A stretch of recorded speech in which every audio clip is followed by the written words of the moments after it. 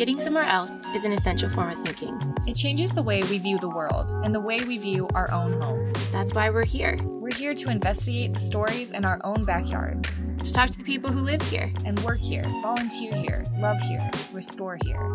Also that we can travel back outside that place and see it from a different perspective. I'm Abby Newhouse. And I'm Melissa Wade. And we're here to think and investigate and share stories about the varied places throughout our world, up close and from a distance.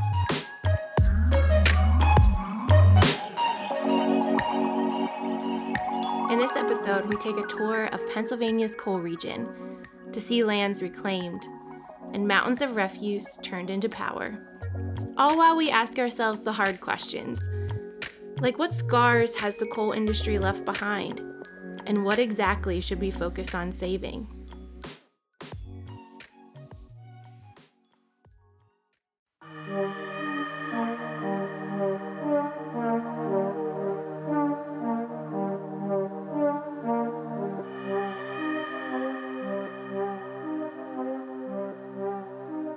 Okay, so how did you come across this mine land reclamation project? Well, I wasn't really looking for a story on coal. I learned that crypto, like Bitcoin, is mined. Mined? I just can't wrap my head around it. Physically mined, digitally mined. How does it look?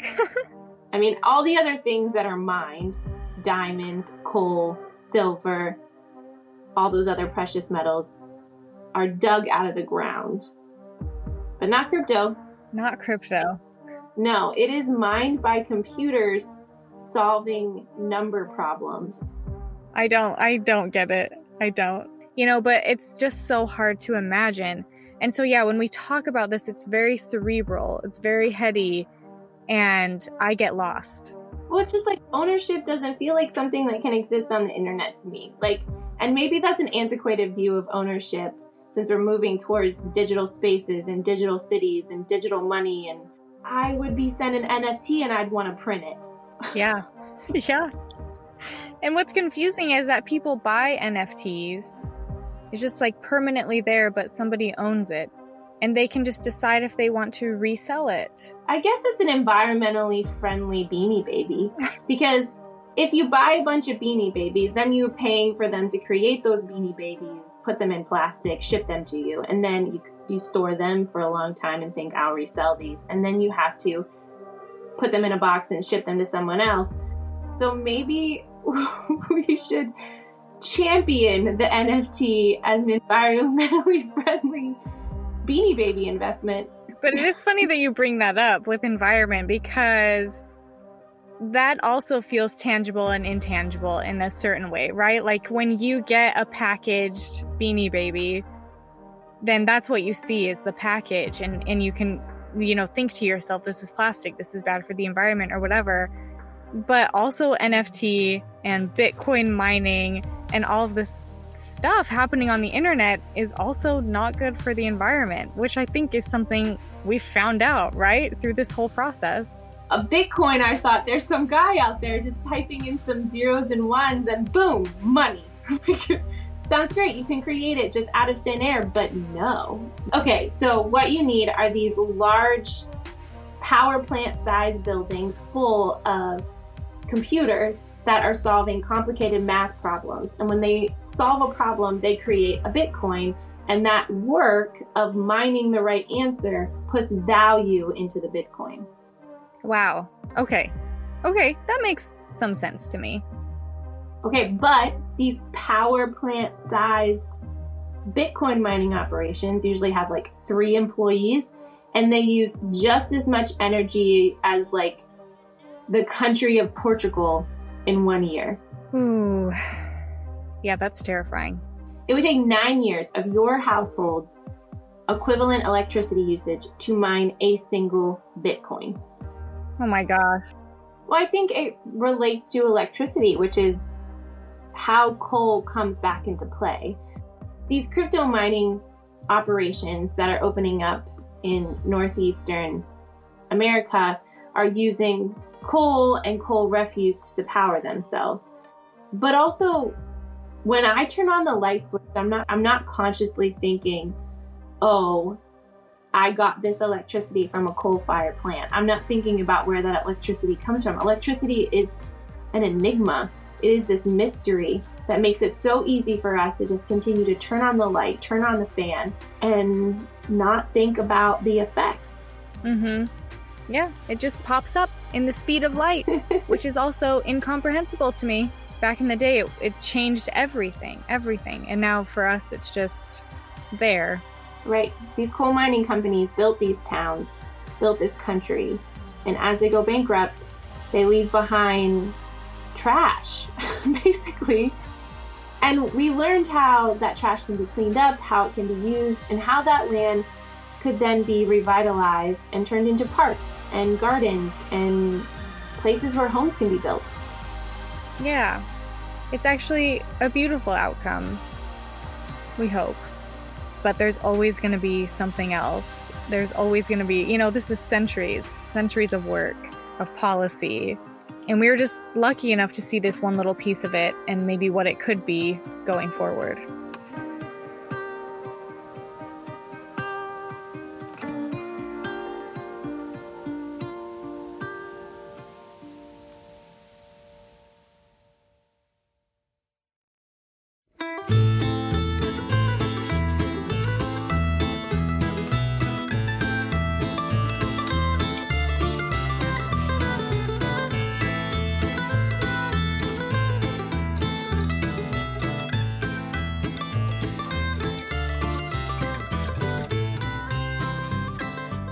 My aunt and uncle's farmhouse in Pennsylvania, the one I grew up in, had a coal and wood-burning furnace. It was this old iron beast in the basement that I feared until I was about 12. I mean, the whole basement was terrifying. Dirt floors, cans of jarred vegetables, some unrecognizable, flittering bare light bulbs hanging from the ceiling. I think at one point there was a pig leg left behind in the room where my uncle would butcher his own livestock.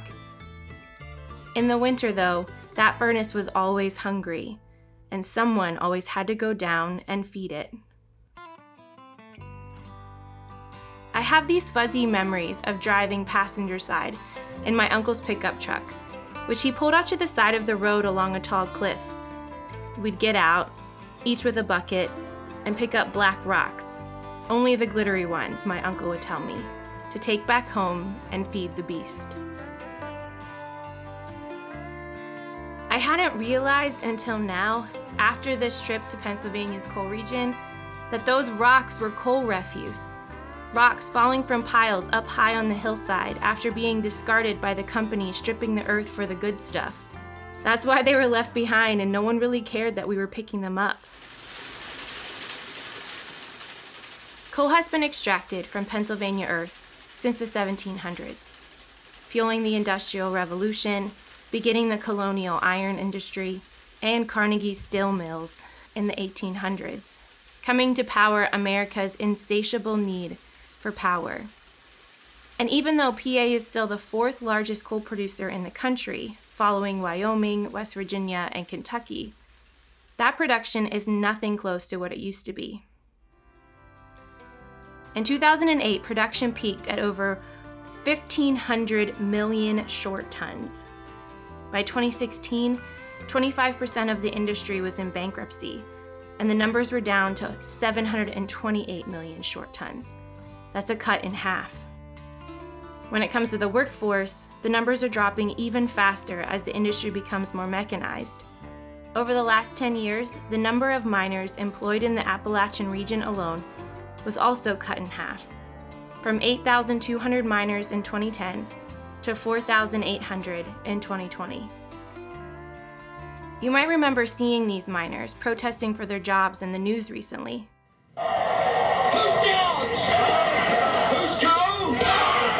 Whose land is this? Our land.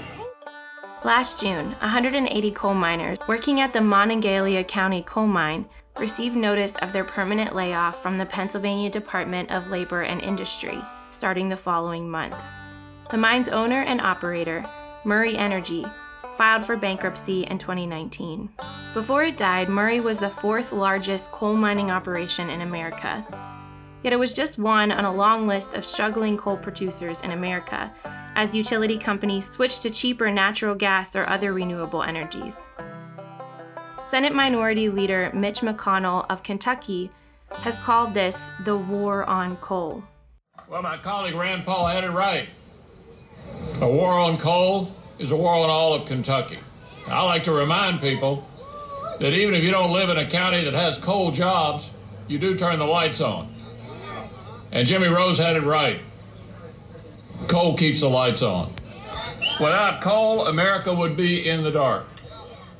And we're not going to let that happen.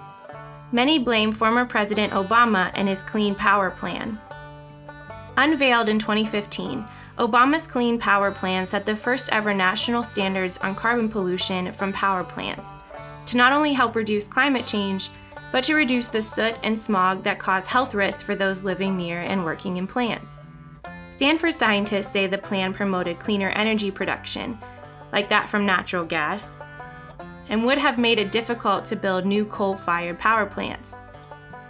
Would have. Yep. In 2016, the Supreme Court blocked the plan with a 5-4 vote, granting a request by 27 states led by big coal producer West Virginia. The plan was then appealed completely in 2017 by former President Trump. Obama has decimated the coal industry, decimated it, and we're going to bring the coal industry back, folks. 2 years after pulling out of the Paris Agreement on climate change mitigation, the Trump administration replaced Obama's Clean Power Plan with the Affordable Clean Energy Rule, which resisted setting clear limits for carbon emissions, but rather allowed state flexibility on how each regulated their power plants. This was done to win the war on coal, right? Yet, even with slight increases in production in 2019, the decline in the coal industry didn't see lasting positive change during Trump's years in the White House, or after. In 2008, there were over 1,200 coal mines producing and supplying coal in America. The EIA reports that by 2020, that number was down to only 370 active mines, with 28% of those having already announced plans to close by 2035. President Biden has again trumpeted bringing back coal, as the administration has agreed to take on new leases for coal mining and plant operations.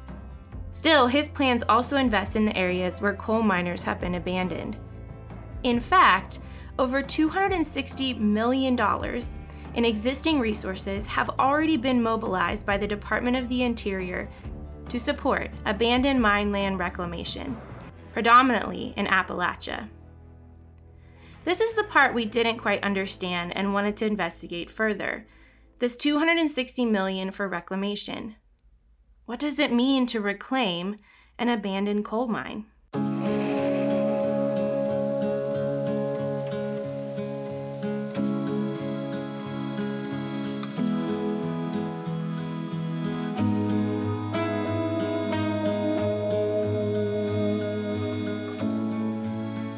Coal mine reclamation involves the rehabilitation of land after coal mining operations there have ceased.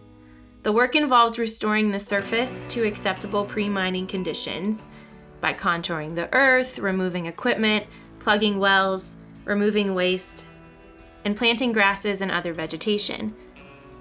As stated by the Department of the Interior, abandoned mines pose risks to people and the environment. They can contaminate groundwater, emit toxic waste, and cause injury when unsteady infrastructures collapse. So when Pennsylvania's Governor Tom Wolf announced in February that Pennsylvania had been awarded $244.9 million from President Joe Biden's bipartisan infrastructure law to clean up abandoned mines across the Commonwealth, we knew we had to see what that meant. We traveled to visit the work in progress. I think it stopped operating in the late 70s, but the land just became vacant, or idle after that, and they weren't taking any materials out. Not a whole lot of work. There was no mining going on here since then. It just became the abandoned piles. We started this in 2017. We put the grant in. I think we got our contract in like 2018. So it's been 4 years. That's right. We visited a site that died in the 70s and hadn't been cleaned up until 47 years later. When all available coal was extracted from a mine site like this one in Sawyersville, operators would then move to another area and leave the original mine abandoned. Over 5,000 coal sites in Pennsylvania, equating to about 250,000 acres of land, have been left this way, with dangerous high walls, open shafts, and wasted landscapes overloaded with piles of coal waste that radiate heat into the atmosphere and can catch on fire. There is a ghost town in the state called Centralia that tells this tale. It was left abandoned after residents set fire to some rubbish piled up on top of an old strip mine, which lit an underground seam of coal in 1968. The fire is still burning. Some say the fire could keep burning for another 500 years. When unable to successfully put that fire out, the government gave up and decided to move everyone out of Centralia instead, condemning the town and removing its zip code. A sign at the edge of town reads, "Warning, danger, underground mine fire. Walking or driving in this area could result in serious injury or death. Dangerous gases are present.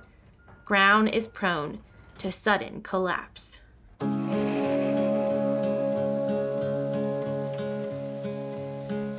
Environmental scientist Emily Bernhardt of Duke University told Allegheny Front that the damage could last a millennia.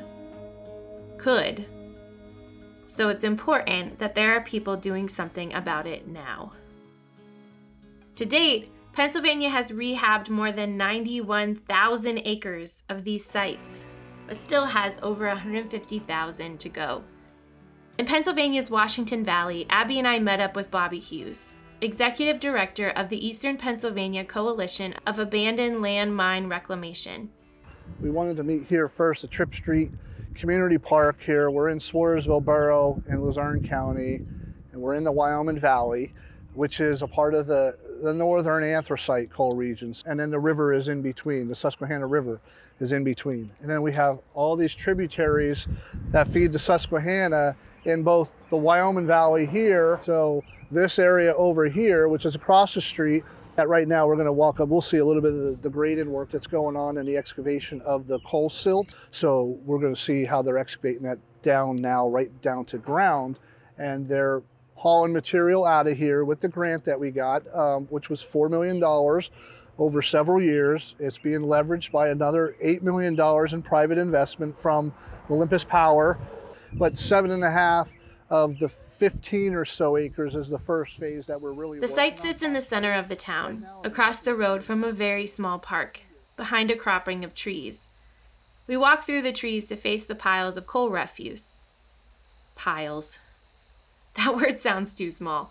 These were black hills, high enough to consider part of a mountain range. The community probably hasn't seen the other houses for 60 years, for about 6 decades. So now they're actually seeing through the trees, and they're seeing across here because this material was so high you couldn't see over there. Now they're seeing it. Why so much debris?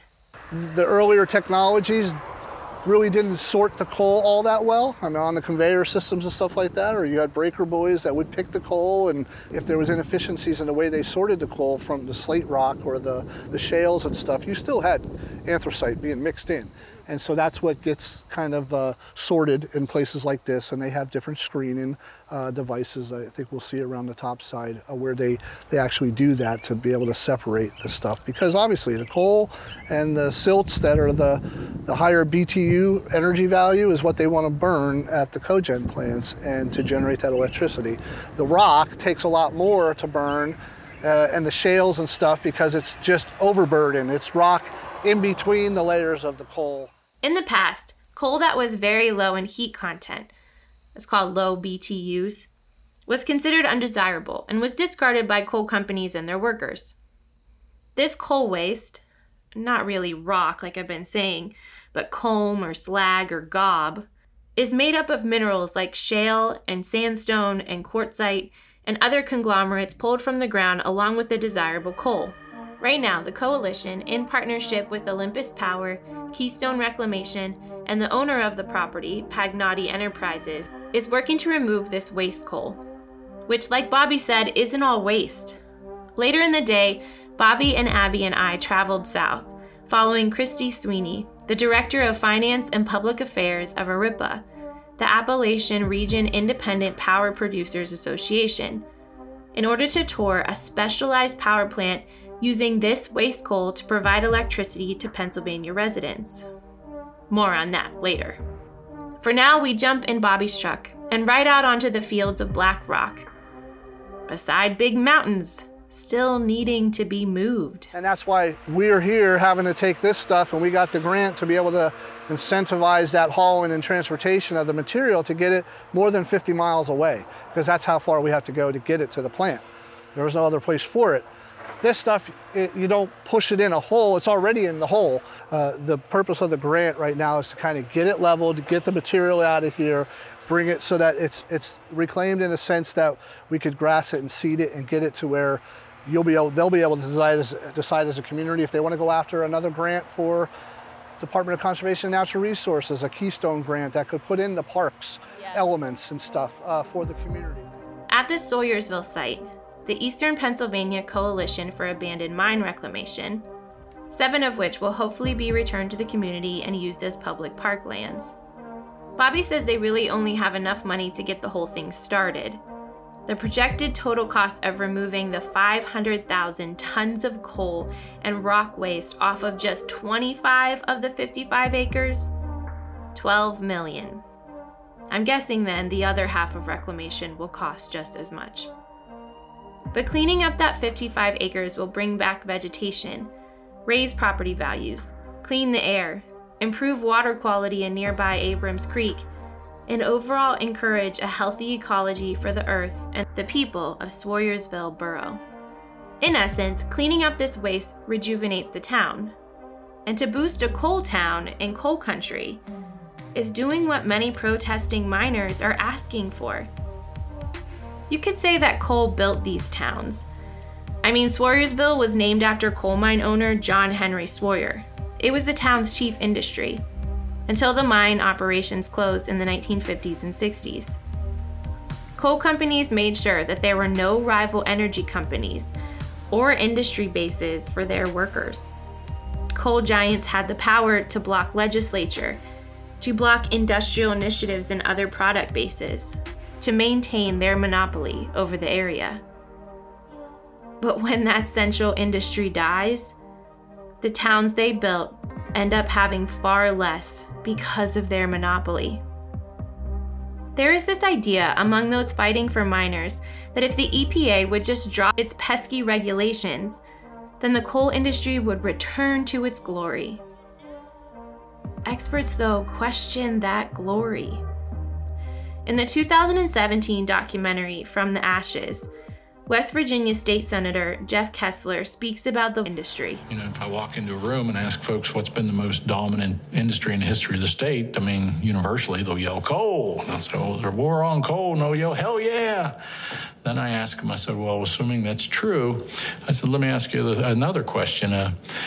During coal's heyday, was West Virginia's economy in the top 5, middle 5, or bottom 5 of the national economic rankings? And probably scratch their head and say, probably in the bottom 5. So we win the war on coal. Are you going to be in the top 5, middle 5, bottom 5?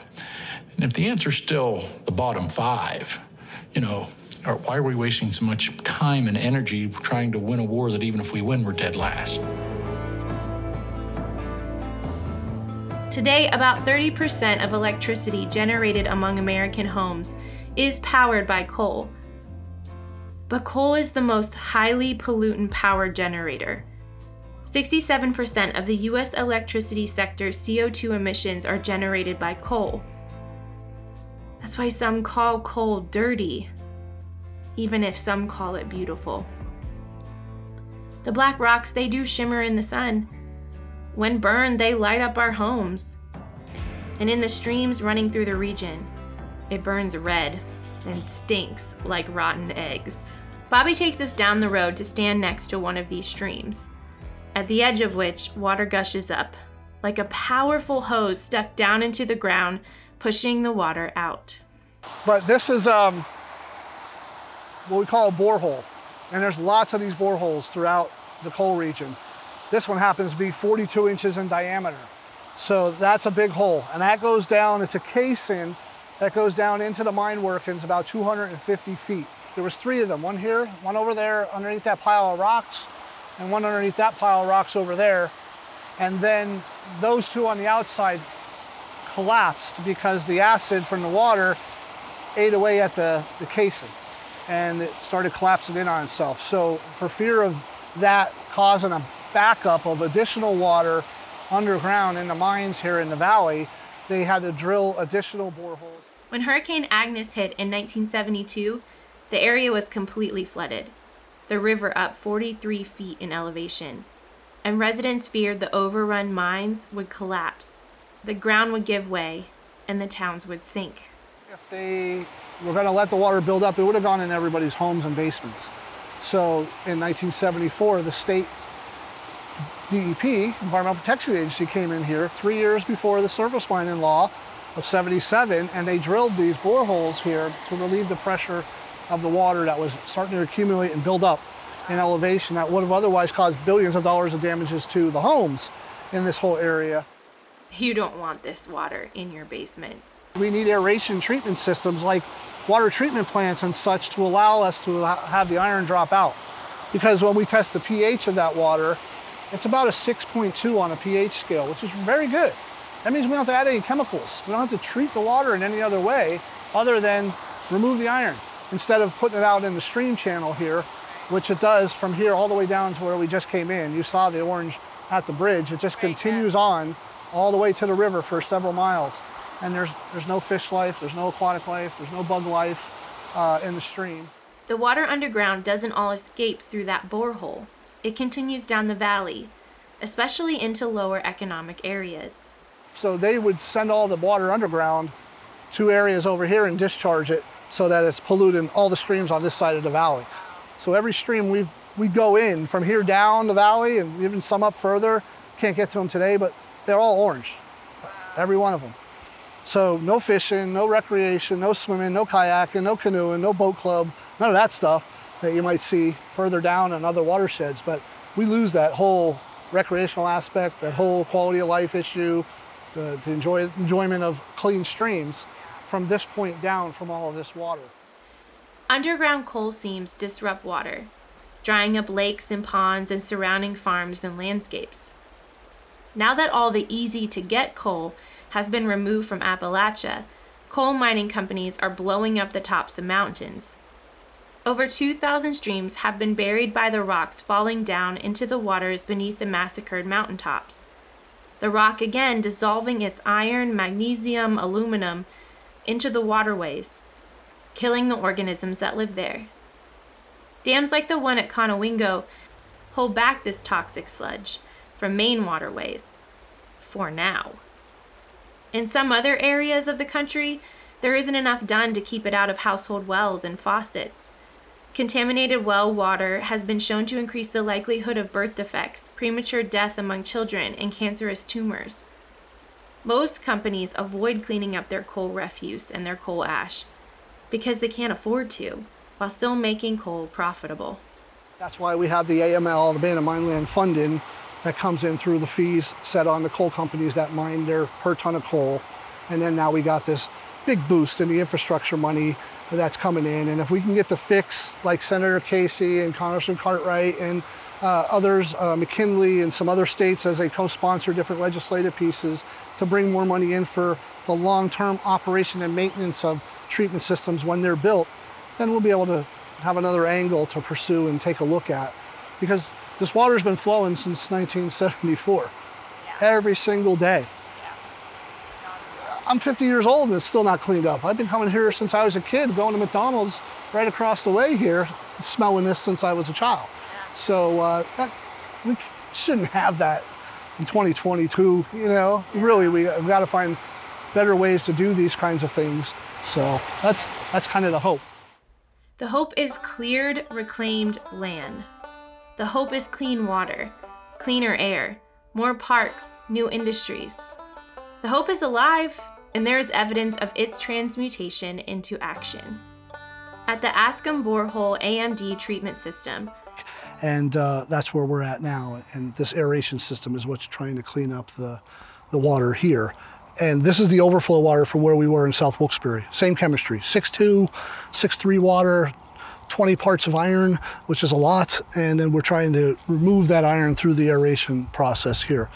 The Askham borehole, like the borehole we saw earlier that pushes water out from the flooded coal mines underground, feeds into and pollutes Nanticoke Creek and eventually the Susquehanna River below the city of Nanticoke. The Earth Conservancy constructed an AMD treatment system around this borehole, a feature using the Maelstrom oxidizer to treat the water. Okay, so that's a fancy name, right? Maelstrom oxidizer. But it's a literal one. It's an oxidizing storm. The Maelstrom oxidizer injects large amounts of air through a series of tubes, allowing the iron to drop out of the water more quickly so it can be filtered out rather than settling to the bottom and moving on through the waterways as silt.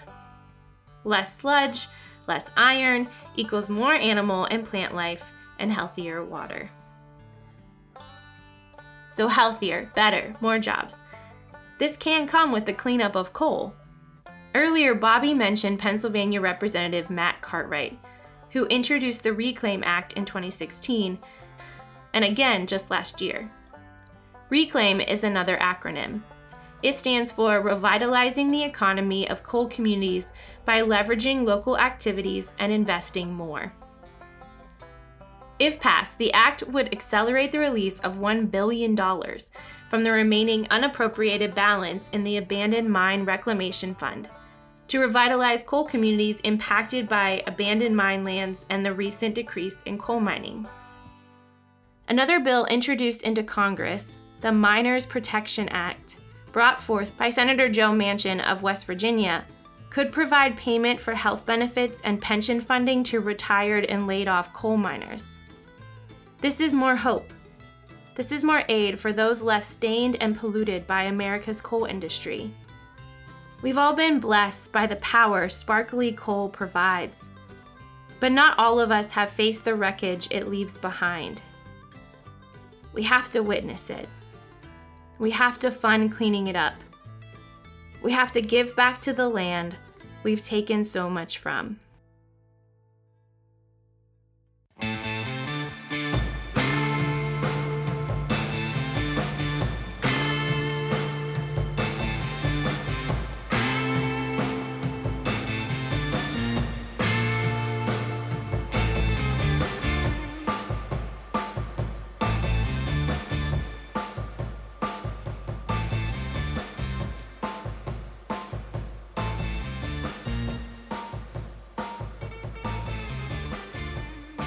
So, I didn't grow up around coal, but I did grow up near Kennecott Copper Mine, and I had kind of an on and off obsession with it as a kid.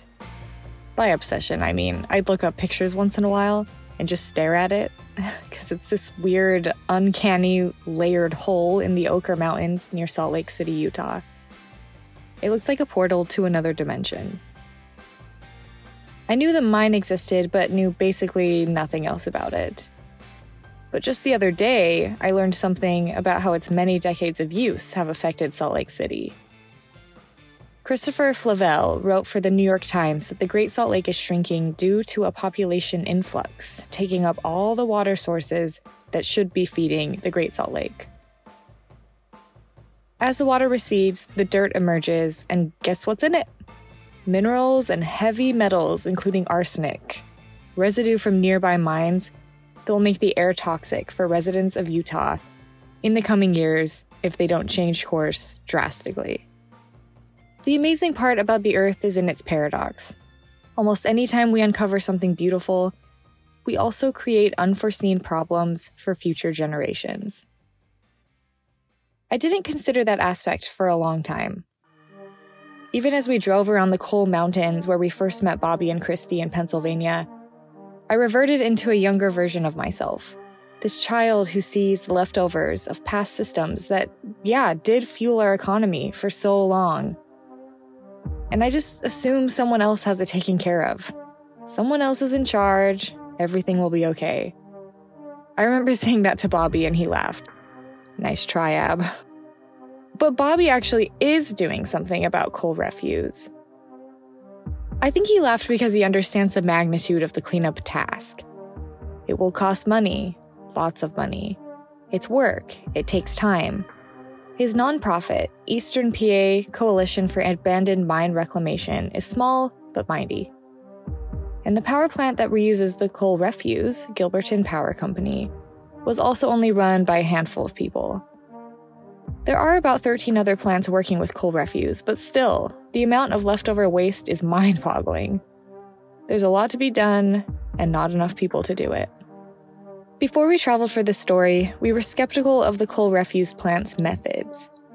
We'd read a few articles about the plant's effectiveness, but we also came across a Pittsburgh NPR article that said, using coal waste as fuel does not eliminate the pollution. It moves the pollution. You're taking pollution that was going to be impacting the land and water and turning it into air pollution, end quote. This article was focusing mostly on how coal refuse could fuel crypto mining, which is another subject entirely, but it still got us reconsidering the plant's truth in advertising. But that's why we're grateful for the travel aspect of this show. We get to see how it works, not only hear about it. The people we talked to from the Appalachian Region Independent Power Producers Association, or ARIPA for short, they all mentioned how much of a difference it makes if people come out to see, to understand more fully, so that's what we did. We ended our tour through Pennsylvania's coal region following Christy, who works with ARIPA, a nonprofit that focuses on using coal refuse as a primary fuel to generate electricity. They leave no stone unturned. While also cleaning up leftover coal refuse from the coal mountain sites Melissa mentioned, they work to restore that land into usable natural spaces. They also focus on cleaning up the water systems that have been infected with coal over the years, like that iron-heavy water we witnessed throughout Pennsylvania. They work with several different power plants, and after witnessing the issues coal refuse brings on, we drove out to Gilberton to see a solution to the problem. Whoa! We just came around that corner after seeing just forest, and this iron oxide colored power plant rose up out of the nethers. You can see what is that liquid in there? It's like rushing down from the walls. Everything is iron oxide color. Yeah, everything. It's the same orange as the streams. We gathered around a table in a back meeting room where we met Alex Brush, the general manager, and Jim Reed, the operations manager at Gilberton Power Plant. We learned all about how the plant is an environmental and economic win-win. In essence, Gilberton uses coal refuse to create electricity for neighboring towns in Pennsylvania. Before modern coal refuse burning technology, like the introduction of the circulating fluidized bed, there was no use for coal refuse piles. They weren't pure coal, but a mixture of rock and minerals that burned differently. So the introduction of this new technology gave these piles of refuse a destination. By removing coal refuse piles from the environment, reclaiming the sites and using the coal as an alternative fuel source, the coal refuse to energy industry provides a range of environmental, economic, and societal benefits to the state of Pennsylvania. We're the Gilberton Power Station. The plant's been commercial since 1988. The first megawatt produced was on February 14th of 88, and then the plant officially went continuously commercial in October of 88. But typically, the facility burns about 2,000 to 2,200 tons a day of waste material, continuously 365 days a year, 7 days a week. Material is sourced from a wide variety of different abandoned waste banks and dams. Gilberton's system is as closed loop as a human cycle can get. They gather the coal, purify the water that was being infected by that coal, and heat the refuse down to create energy. In this case, to make electricity. And there's a place for the leftover ash, too. In other parts of the nation, toxic coal ash from old mining practices regularly infects drinking water with its terrible minerals. Like in North Carolina, where Duke Energy spilled coal ash into the Dan River, making it look chocolatey brown, weird globs of ash on the surface. residents got sick and lived off of bottled water for years. Of course, Duke Energy refutes these claims. These companies always do. But Gilberton and other plants with Aripa use a safer version of leftover ash from burning coal refuse to fill the ground on reclamation sites before it's covered with grass, or they use ash to create new roads. They also use that mine water we talked about, the orange iron mineral-filled water, to cool down the plant instead of drawing from water sources that are actually usable for residents. Everything has a purpose. Here's Alex explaining some aspects of the water. We're currently going through a minor permit modification to waive the mitigation fee because in 2021, the SRBC, which is the Susquehanna River Basin Commission, decided to incentivize the use of AMD impaired water more. So not every plant is for their cooling system. Not every plant is the same as yours, right? No, there are some plants that use municipal water or surface water or reservoir dams, and I'm not sure what the other facilities use. We use quite a bit of mine water, I think, relative to the average. People don't want to acknowledge that we're connected by water, Bobby said. It's everywhere in humanity's past. Rivers were, and sometimes still are, dumping grounds for human-made waste. This is one thing I really have trouble wrapping my head around. Humans just dump things in the rivers. Toxic chemicals, human waste, garbage. When we were looking around at the iron-infested waters in Pennsylvania, we saw all sorts of trash in or near the rivers. A tire, a washing machine, metal slabs, regular old garbage, wrappers, straws. All of it dyed orange from the iron. As if the iron wasn't enough. Why not pollute the water in other ways too? Sometimes I think people just don't know enough about where our drinking water comes from. It's somehow surprising that the river you pass daily could be so connected to your day-to-day living. Jim handed us a sheet of paper that had a diagram on it, accounting for every place the water, ash, or culm might go based on their system. We looked at all the different aspects to the plant: the steam drums, the baghouse, the silo, the superheaters, the economizer, the deaerator, the cooling tower. In the same way Gilberton works to create a use for the water, they are also working to make a closed-loop process for the culm and the ash it creates after going through the plant. They reuse everything, treat it, and run it through a filtration system to meet clean air regulations. Here's Alex explaining the process.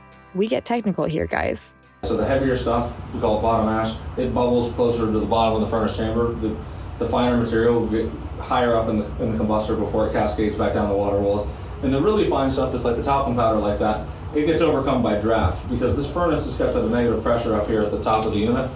And the negative pressure draws that flue gas and fine ash out into the cyclonic separator. The cyclone sends the material through a swirl, and the heavy material recirculates back to the bottom of the combustion chamber to transfer heat once again.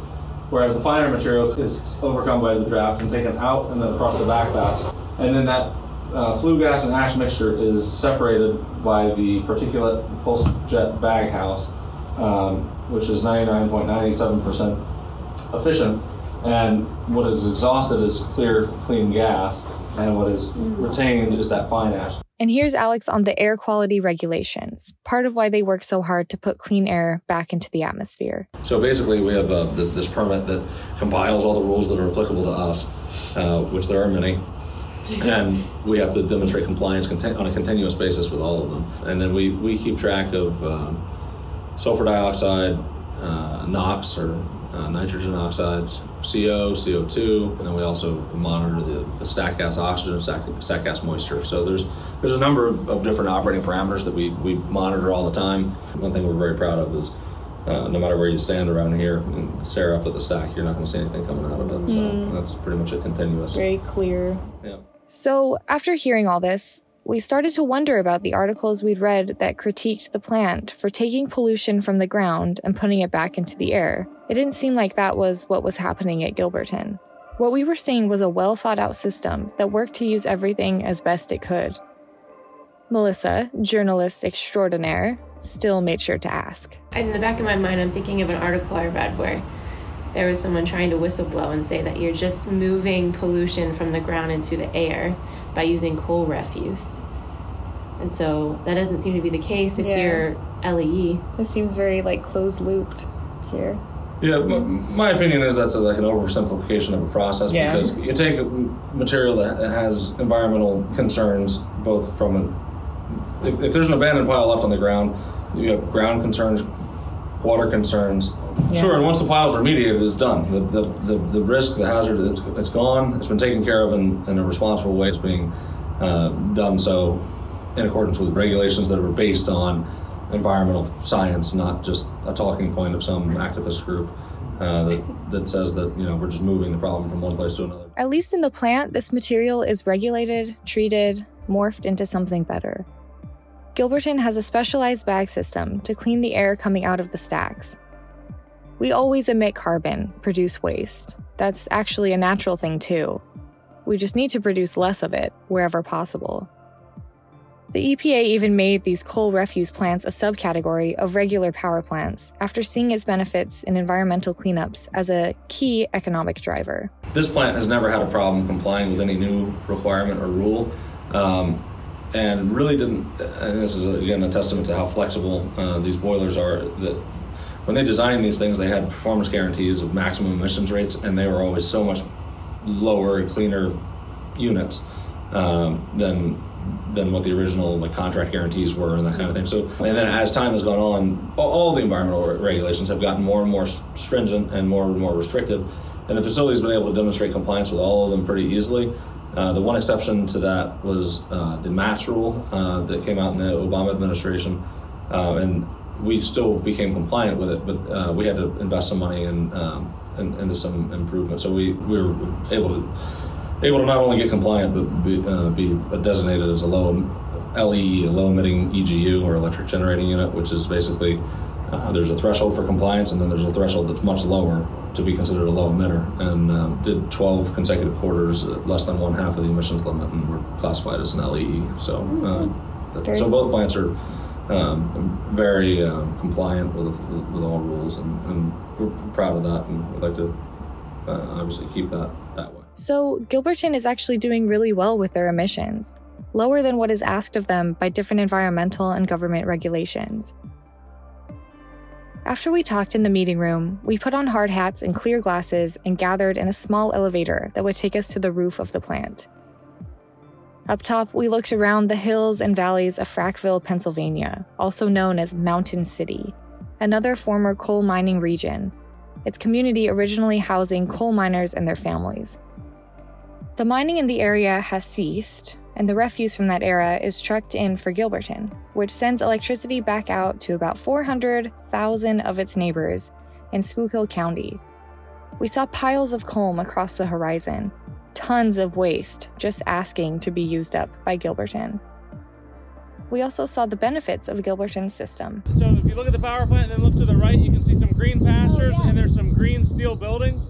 That's actually a cattle grazing ranch that's on reclaimed mine land. We were looking at the Reclaimed Mine to Farmland initiative, one of Gilberton's affiliates, American Green, is working on now, using Gilberton's leftover ash. We walked through the plant at different levels, watching the burning coal pass by a tiny window into a large chamber, this molten lava-looking substance, in the process of converting to something we all need. So the material always goes back into the furnace. If you look in here, you can see the feed being added to it. Whoa, it's like fire. The plant was hot. I don't know how everybody could stand it. At one point, I thought I was done for. I was ready to lay down and submit to the heat. Luckily, everyone else is human too, and after Alex finished explaining why we were in that chamber, we got out of there quickly.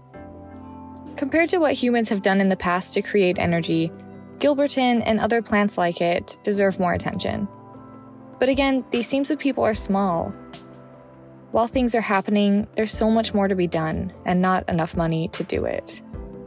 Both nonprofits are working with state and government agencies to get the funding they need to keep going. There just needs to be more funding. Older coal mining systems refuse to acquiesce to the EPA's Clean Air Act, and so many closed throughout the Appalachian region. But coal refuse plants modernize technology to meet the standards set to protect our air. It's an example of something we've been fighting for, putting people above profit, just adhering to regulations only meant to keep people safe. The reclamation will provide more green spaces, allow for solar plants, and remove toxicity from our neighborhoods. We should question the processes we work with, new and old, because we should constantly be thinking about that question I posed at the beginning. What will this look like for future generations? Is there anything we're missing? The more we ask, the more we understand. The more we provide regulations based on that understanding, the cleaner and healthier we will be.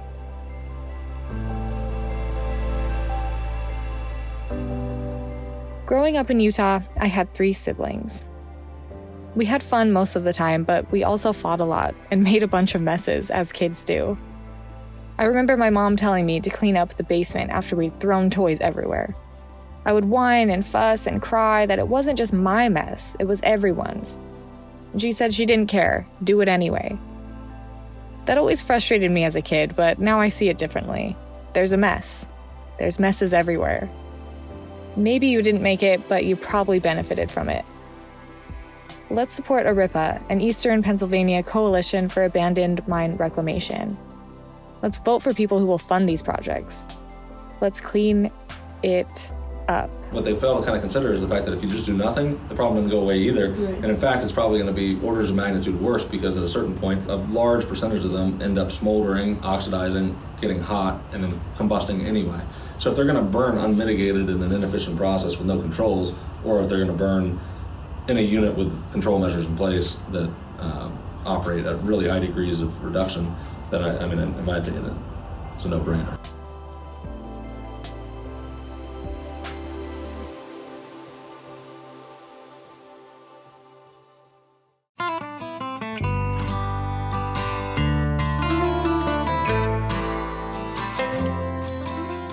Remember that nursery rhyme, Old King Cole? I don't think I heard that one, actually. Okay, so Old King Cole is a British nursery rhyme, and it goes, Old King Cole was a merry old soul, was a merry old soul, was he? And he calls for his pipe, and he calls for his bowl, and he calls for his fiddler's three. So he's just basically having a party, Old King Cole. And it's Cole spelled C-O-L-E. So it's just this happy, merry king who wants his fiddlers there to play some music while he smokes and eats. But then Sturgill Simpson turned that into a song called Old King Cole, where he spelled it C-O-A-L.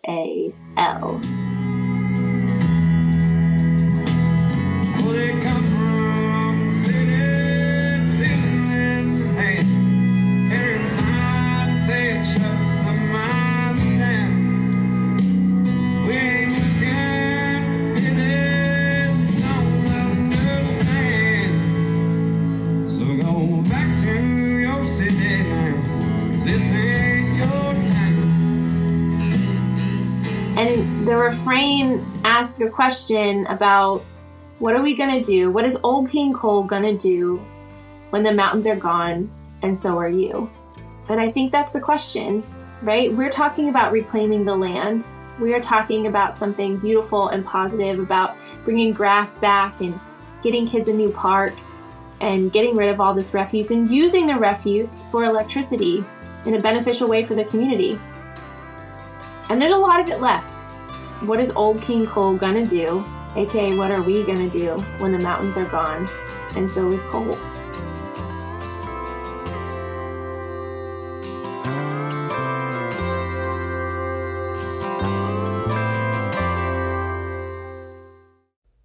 Thanks for listening.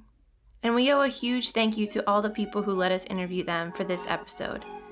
To Bobby Hughes of the Eastern PA Coalition for the Abandoned Mine Reclamation, and Christy Sweeney of ARIPA. To Alex Gilberton, thank you for stopping your hard work and showing us around, teaching us all you know about reclaiming coal country. You can find more about these organizations at epcamr.org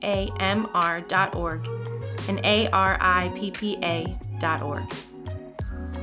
And a thank you to the source material we use for research and background for this episode, to the many reports done by the EPA and EIA, and the reporters for Allegheny Front, to the makers, directors, and producers of From the Ashes, available to rent now on Amazon Prime, and to Sturgill Simpson for inspiring us with his version of Old King Cole. This episode was written, produced, and edited by me, Melissa Wade, and Abby Newhouse. All sound effects and music not recorded by us came from Epidemic Sound. Learn more about this episode at our website, we'reherepodcast.com, at our Instagram at we'rehere.podcast, or on Twitter at @we_re here. Until next week, we're here.